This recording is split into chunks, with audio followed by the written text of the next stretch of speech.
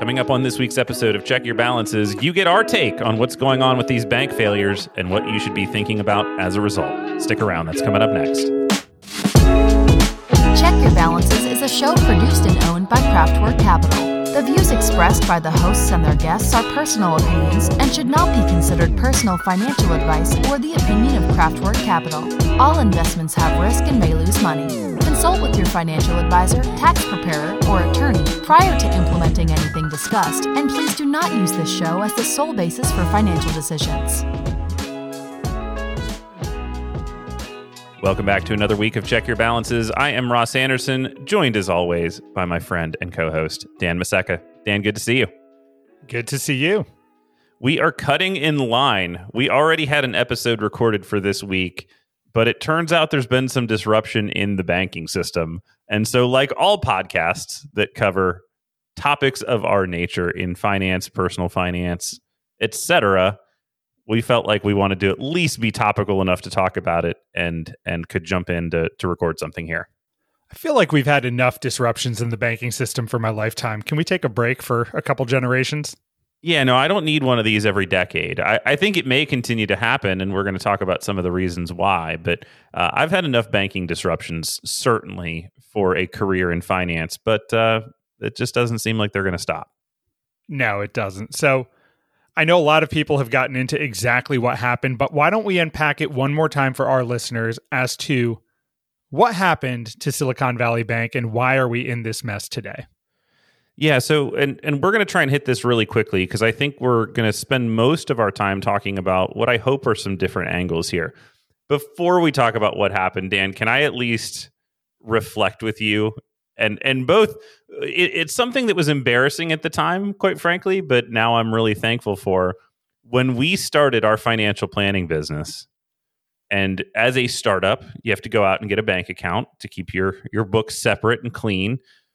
And we applied to Silicon Valley Bank to have a bank account, and they were like, "Nah, we're good." Yeah. Like we were literally, it was kind of strange. You almost had to write a pitch for them, if I remember it correctly, which I had never seen on a business bank account before. But they were kind of like, "Well, what are you doing as a startup?"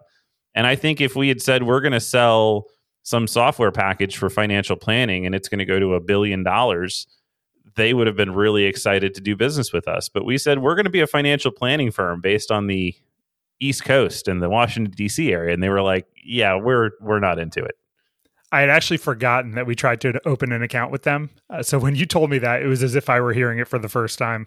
That's really funny because I remember that very vividly. And I guess I was the one that did it at the time. But I remember feeling that rejection and being like, like, one, that's a little disappointing, right? If you're going to say you're this resource for startups and founders and all this stuff. And it was like, hey, I'm in that category. We are those people that could refer to us. But now I'm pretty grateful that they didn't want our business. And maybe they're rethinking some of those things. I was going to say, in retrospect, having diversified their client base would have been very good for them. Yeah. Sleepy little financial planning firms not running on banks. Big tech investors and venture capital firms doing plenty of that. So in any case, I thought that was a funny aside. So what happened? Well, reportedly, Silicon Valley Bank for the last 8 months has not had a head of risk management. That's a poor choice. Not great. Yeah, if you're a bank, you are almost exclusively in the business of managing risk. Let's talk about why. By definition, a bank is a leveraged business. The moment you take in a deposit, their only function as a deposit holding institution is to take in money and then lend it to others. And then hopefully they make a profit on the difference between what they're paying you in interest on the money you gave them and the interest they are earning on the money that they gave out to somebody else. When you get a mortgage, when you go buy a car and you finance it, those are just other people's deposits that they are using to buy your stuff. So as a borrower, you are simply relying on the money that other people have put into that bank. That's not the bank's money. That is other people's money that have deposited at that bank that they are lending out. As a depositor in a bank, it is the opposite. You are lending that money to the bank. You are putting that money in a bank account on the promise that at some point they're going to give it back to you at some uncertain date. But you're giving them the permission to take at least a portion of it and go lend it to people. So that process, I mean, just as you think about the mechanics of that, if you had put $100,000 in the bank and then they take 60% of that money and they go make a mortgage with it, it's going to take them 30 years to get that money back. That is where the risk lies in banking, is in the mechanics and managing the cash flow and the risk of what, because I keep hearing people refer to it as the bank's investments, and that is what it is. The bank has to go do stuff with this money that they've received. But let's not call it an investment, right? In many cases, they're making loans. In some cases, they are buying debt, which is really what got Silicon Valley into trouble. But that is kind of the core purpose of a bank, is to take in your money as a depositor and lend it to other people on the promise that they've kind of managed the risk well enough that they will have liquidity when you need it. And that is a faith-based system. Yeah, absolutely. And that's true for all banks. So banks do need to keep a certain amount in reserve to make sure that they can support kind of the normal flow of withdrawals day to day. But any bank, if you went to it and every depositor said, I need all my money back today, there's going to be a problem. 100% of banks will fail in that situation. There is not a bank that has all the money on hand. They can't. They wouldn't be a bank if that's what they were doing. My first job out of college, I think I've mentioned this before, was at a bank. And on one or two occasions, we had a situation where someone came and wanted a substantial amount in cash as a withdrawal. And bank branches only keep a certain amount of money in cash. And there were times where we couldn't support that. So, even on a micro scale, you can't just walk into a bank and expect every dollar you have in cash, because they need to plan for that. Just like on a big scale, banks need to plan for the ebbs and flows of money in their entity as a whole. Now, this is an aside, Dan. Did you ever run into this? If somebody calls in advance and basically requests, I don't know whether it's days ahead of time, that they are going to need to make a cash withdrawal that's very large, will the bank prepare for that? Do they have to go get the cash and have it shipped in? Definitely. Yeah, we'd have shipments of cash if someone was requiring a large withdrawal. So it can happen, but that's no longer what you need to do to move all your money around. Now you can do it pretty much with your cell phone. And that's what happened to Silicon Valley Bank, to the tune of about $40 billion. Yes. So Silicon Valley Bank announced that they needed to raise capital. And that really started the frenzy. So the second there's cracks in the foundation of a bank and everyone starts running at once to get their money out, it spirals into an unsolvable issue for this bank. And they were struggling to find liquidity to support these withdrawals. Now, part of the reason that they were struggling to find liquidity is that they had things on their books that they didn't want to sell. And I'm going to give you a personal example of this, because I think that this, and I know that this wades into accounting. It really does. This wades into an area that most people don't want to spend a ton of time. But let's talk about how banks have to report bonds on their books. Historically, people like the boring topics on our show. So get ready for some accounting. Exactly. I don't even mind wading into it. So one of the things that Silicon Valley Bank had done, with the lack of a risk manager at the helm, is that they had bought a massive amount of treasury bonds. And depending on how you categorize those bonds on your balance sheet, you may have to mark them to market, or you may not. So I'm going to give you a very, very micro personal example. This is a bond that I own in my account right now, in my brokerage account. And the intent of it was really that I don't own a home right now, and I think I might want to buy one again at some point. And so I've got some safer assets kind of sitting around for that. So on the day that I bought this bond, and I'm going to adjust the numbers as if I had bought just a single one, I paid $996 for the bond. That is ultimately going to pay back $1,000, right? So almost at par. I basically bought it right around at par. Over the time that I hold that bond, which is, I think it goes up to 2024, they're going to pay me a coupon rate. They're going to pay me the interest on that debt. And then on the day that it becomes due, they have to give me back $1,000 for every bond that I bought. Well, since then, interest rates have gone up. If I had to sell that bond today, I would take a $21 loss on my bond. I can only sell it for $9.74. But the contract hasn't changed. They still have to give it back to me at $1,000. They still have to pay me the interest that I am owed, right? So this is why we talk about constantly interest rates up, bond prices down. So I couldn't sell it today for what I bought it for, but in theory, I am not going to experience a loss on that bond as long as I continue to hold it.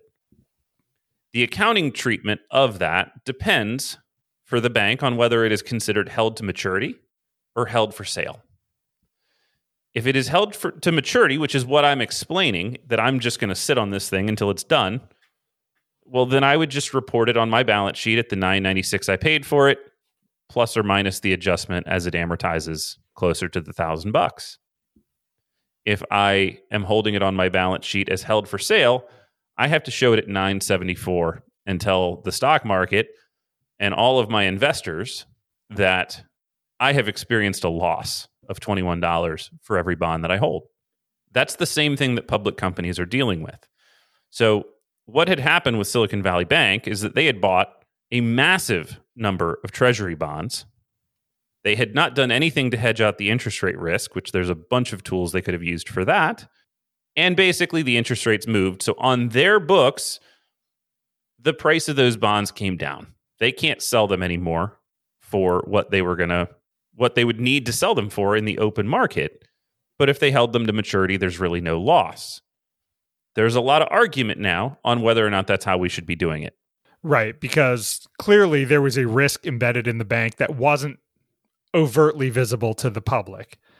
So when all these companies and shareholders come and say, I need my money back, it's possible that Silicon Valley was perfectly solvent, but had trouble meeting those demands immediately and had to move that money from what Ross called held to maturity, money they didn't plan on accessing until those bonds came due, into current assets that they needed in cash to give to people pulling money out. And so they had to take that loss, which really hurt their balance sheet at a time where they weren't ready to take that hit. Yeah, so there's people talking about banking regulation and that we should not be allowing banks to report on a held to maturity basis, that they should have to mark these assets to market constantly because, quite frankly, if they can't sell it and get their money back out, they may be completely insolvent. They may be in this situation. I don't know the right answer there. I'm not a bank balance sheet expert in that way. I understand it well enough to say what I just said to all of you, but it makes sense to me, both angles. I understand why you wouldn't want to report that as a loss, certainly for your profitability metrics, but more so that the contract you've entered into is not broken. You're going to get your money back if, right? And that if is, do you have enough in reserves? Do you have enough in cash? Which, turning to kind of the personal finance side, this is why we are constantly beating the drum on having a cash reserve and building your portfolio in a way that the maturity and kind of the duration of your portfolio matches your needs. Sometimes those needs are explicitly known. I'm going to have to pay for college in X number of years because that's when my kid turns 18. Sometimes those needs are not explicitly known and you have a leak in your roof and it turns out it needs to be replaced, right? And so we tend to build that level of safety into our financial plans and the advice that we give to say, yeah, this is what we're expecting, plus a we don't know category. Sometimes when I talk about 3 to 5 years of cash needs held in safe assets, I get a lot of pushback because that can be a very high number. And your instinct is, I don't want this money sitting here being unproductive. My response is often that is being very productive for you because you know what you need that money for, and it is there to serve that purpose. So why risk a situation like these banks are facing now, where you could put it in something that could be 80% of what it was the day you bought it when the time comes that you need to pull that money out? It's just not worth the risk. Yeah, I get pushback on that occasionally too, normally when the market is absolutely ripping. I don't get pushback on a year like this where people go, hey, can we get into some more treasury bills? Because I really like the yield I'm getting on my treasuries now that rates have adjusted. Right. So, I mean, because you say that, earlier on when treasuries were paying nothing and interest rates were persistently low, this wasn't an issue for banks. First of all, because they were flush with cash. People were doing really well and moving money into the banks. There were lots of deals to be made. They could allocate money towards longer term investing objectives because they didn't need it. There was a net inflow of cash. When the tables have turned, both in terms of interest rates and the businesses they were serving were starting to struggle too. It's a double whammy for the bank. And, I think it still remains to be seen how far this spreads, because where there's one bank in trouble, I assure you there are others as well. We might be at the tip of the iceberg, but the government has, at least in this instance, backstopped depositors, even though it hasn't helped the shareholders. So at least the companies that bank with Silicon Valley, the individuals who had uninsured deposits, are secure for the time being. Yeah, it's really a challenge, right? I mean, as you become a larger and larger company, and Dan, you and I don't quite suffer from this yet, but it does become a challenge, right? The FDIC limits $250,000. That's per individual. So if you have a joint account at a bank, you and your spouse, it's a $500,000 limit. If you are over that, you should consider the safety of your bank, right? I mean, that's just simply what it is. If you're going to have more than that in cash, the system is designed so that you take on some risk as what is kind of considered to be a more sophisticated investor that should know better, right? That's kind of how you're being treated by the regulation. The same way that investors that meet accredited investor status or qualified purchaser status are allowed to get into hedge funds and things that do really crazy investing that is very, very high risk. That is because they're assuming you should know better, right? You should be able to assess that risk. That's what's kind of currently in the law. That's not really what's being enforced, because the government has come in and backstopped investors that have hundreds of millions of dollars in deposits at Silicon Valley Bank. And they've made it very cloudy as to what you should expect as a depositor in this country. Because if they're going to continue to do this, then those FDIC limits should be raised and those banks should be paying insurance on it, right? If the FDIC is going to backstop all deposits, that should all be insured deposits. That should just be how it works. So if that's the reform that comes out of this, I would be supportive of that, or at least that as a depositor into the bank, that you can choose to add that insurance and pay for it yourself. Maybe that's what we need, is to make banking a service that we pay for rather than a spot where really we are the capital that they are taking risk with. Maybe we can choose to pay our own deposit insurance so that they don't use our money for other stuff, right? So maybe that's what people are looking for. I had a conversation over the weekend with my brother talking about that maybe what people really want is just somebody to hold the money for them, and they're willing to pay for that as a service rather than the bank kind of using our money and we don't see which ways they're doing it. I think of that very similar to the way I think about social media, that if it's free and it's good, you're the product, not the customer, right? You're there to sell eyeballs to advertisers. That's kind of how banks are working, is you think it's free, or even better, you're getting paid to use it. Well, there's a reason for that. It's so funny. I don't think we'd planned this is where our conversation was going to go, but the world has been going in the exact opposite direction over the past couple decades, because banking used to have a lot more fee-for-service functions, and there has been a pressure on banks to make everything free. Like, why would I pay a monthly fee for a checking account? Why do I want to pay for wiring benefits? And so they've dropped everything to almost zero. I don't think the trade-off for that was banks are now going to be insolvent and in trouble. But I think you're right. There are probably a subset of customers who would prefer a bank that charged nominally for things in exchange for safety or even just the ability to customize a relationship. It's just that people don't understand what's happening in the background. And because of what we're talking about, even if you were savvy enough that you're going to look at a bank's balance sheet before you choose to open a deposit account, the fact that they can play games with how they categorize bonds on their own balance sheet and show losses or not, and they know that, right? If we know that, they certainly know it, right? So they're going to play games if they can to make themselves look as trustworthy as possible. And then if you've ultimately got the government backstopping the depositors anyway, what's the incentive not to take risk as a bank? You mentioned something on the phone with me yesterday I thought was interesting that I haven't heard anyone talking about. But speaking of taking risk, one banking product that you referenced that could be wrapped up in a situation like this are structured notes that banks and financial institutions offer, which are a general liability of that institution. Why don't you share a little bit about what those are, first of all, and the risk that's inherent in them with the people who had bought those? Yeah, so we don't do any of this business today. But when I was at Morgan Stanley, when I was at Ameriprise, we used to see these notes getting pitched, and wholesalers would come in and tell us how great the product is. And occasionally, I'll still have a client bring one to me where they're saying, "Hey, I'm getting offered this thing. What do you think?"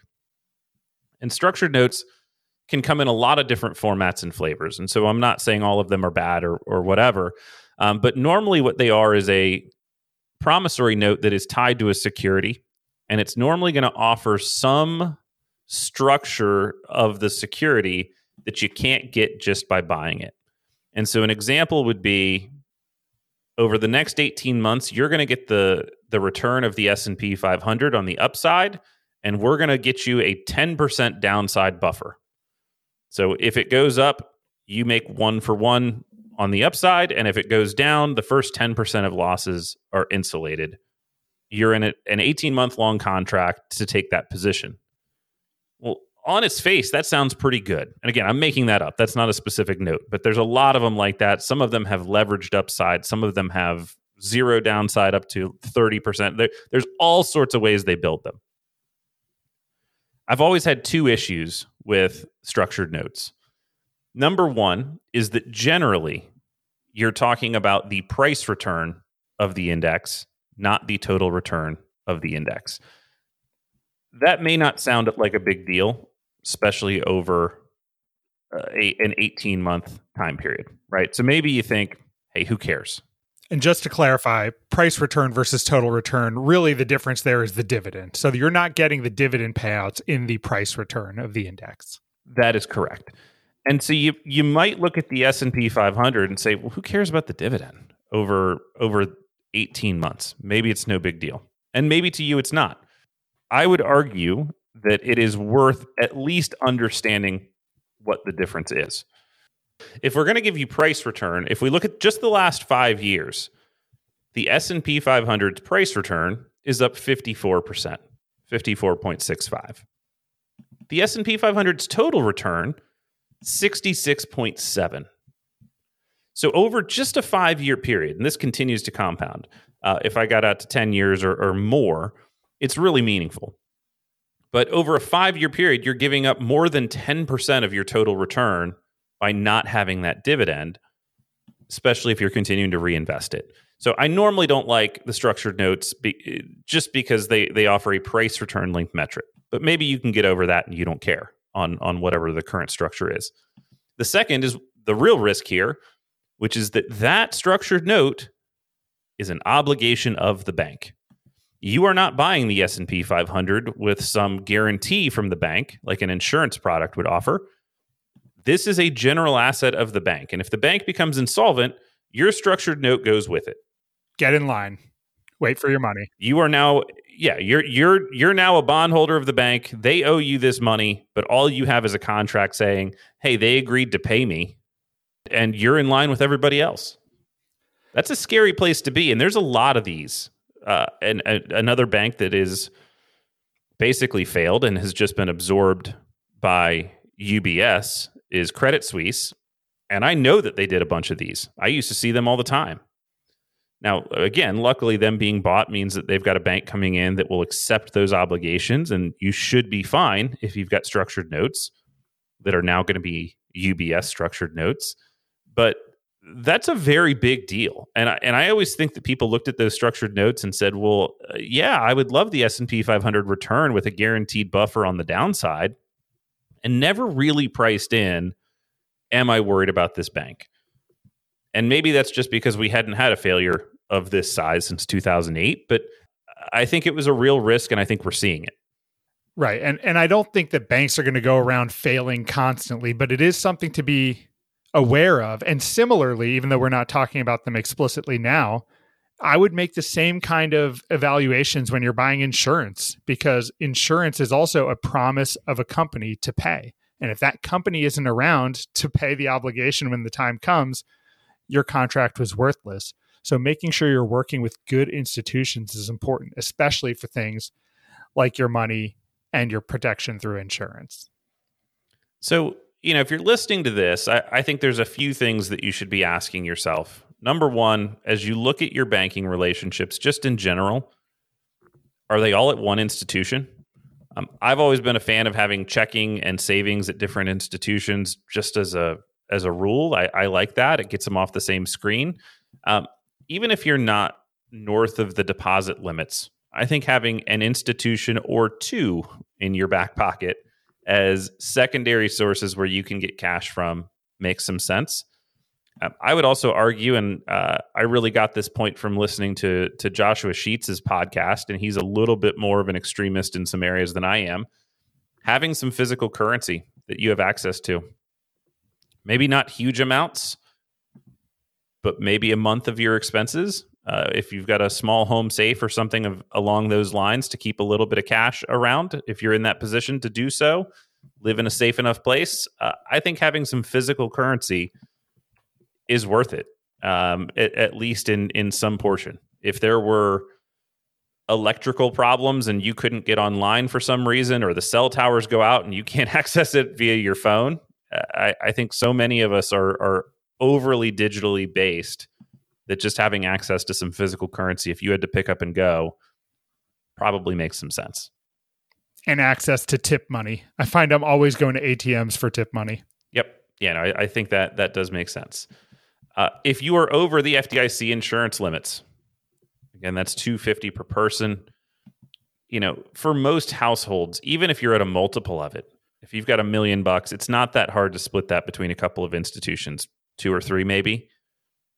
If you're a company and you've got 100 million of cash, that's a little bit harder, right? Do you go to 400 different banks and open corporate bank accounts? That becomes very cumbersome. But I do think it's a time where we need to be aware of who we're doing business with and why. If you're looking at where to park cash because you're over those limits, I think money market accounts become very interesting. And Bloomberg reported that Schwab had a huge outflow from their prime money market fund into a government money market fund. That's interesting to me. A prime money market fund generally is going to be super short-term corporate paper, where it is companies, it's businesses, and if they default, that has a potential to default. Banks use those a lot. I do remember when Lehman went bankrupt, that was when one of the big money market funds in 2008 broke the dollar, meaning that when you buy a money market, you typically get $1 for each one that you put in, and it dropped to 97 cents in value on that Lehman bankruptcy, if I remember it correctly. So, looking at your money market option and saying, do I have a government money market where it is the full faith and credit of a government institution that I'm buying into, or are you buying into a corporate money market, which is generally going to be a prime fund? I think that's worth looking at. And clearly the investors at Schwab have been moving that way to add some additional security. That's not a move that I've made personally or that we've made for clients, but it's worth considering. What do you own in your money market? Yeah, I find that very interesting. And following the flow of money in general lately has been interesting. A lot of people have been fleeing regional banks into these large, sturdy institutions. It's strange because I think there's a lot of good and value in community banking. But, an institution is only as good as the faith and credit that it has earned with its community. And if this continues to happen, there could be a long struggle for community banks ahead if they're all dealing with deposit outflows and facing similar situations just because of the fear inherent in the current climate. Chris Hill said this on Motley Fool Money this past week. I can't remember which day it was. He basically said there isn't a company in this country that is not having a conversation about their banks and going, hey, are we good here? Like even if it's just a quick check-in, even if you're with a monster money center bank like a JP Morgan or a Wells or a B of A or a Citi, you're at least gonna check in on it and say, have we evaluated this risk in a way that we're comfortable? And I think that households are doing the same. So we hope that you're doing that as well. I don't think that we need to further a run on these banks in terms of encouraging people to do that, but checking in on that safety, that's critical. Yeah, absolutely. If you're below the FDIC thresholds, remain calm. If you're above, I think spreading the wealth a little bit and making sure that you're protected if the government decides not to backstop everyone in the world, that would be a prudent move. But otherwise, sleep easy at night and, on to the next crisis that seems to come every minute. We appreciate everybody tuning in. We hope you got something from our coverage of this that you didn't get on every other podcast talking about these bank failures and what's going on in the world today. Come back next week for our interview with Betsy. We really found it exciting of what resources she has. That's going to be a student loan focused episode. And if you've got questions for Dan and I, we're actually not going to get to a March mailbag this month because of how we've now spaced the episodes out, but we will certainly do one in April. Checkyourbalances@outlook.com is the email address for our show. We will catch up with you next week.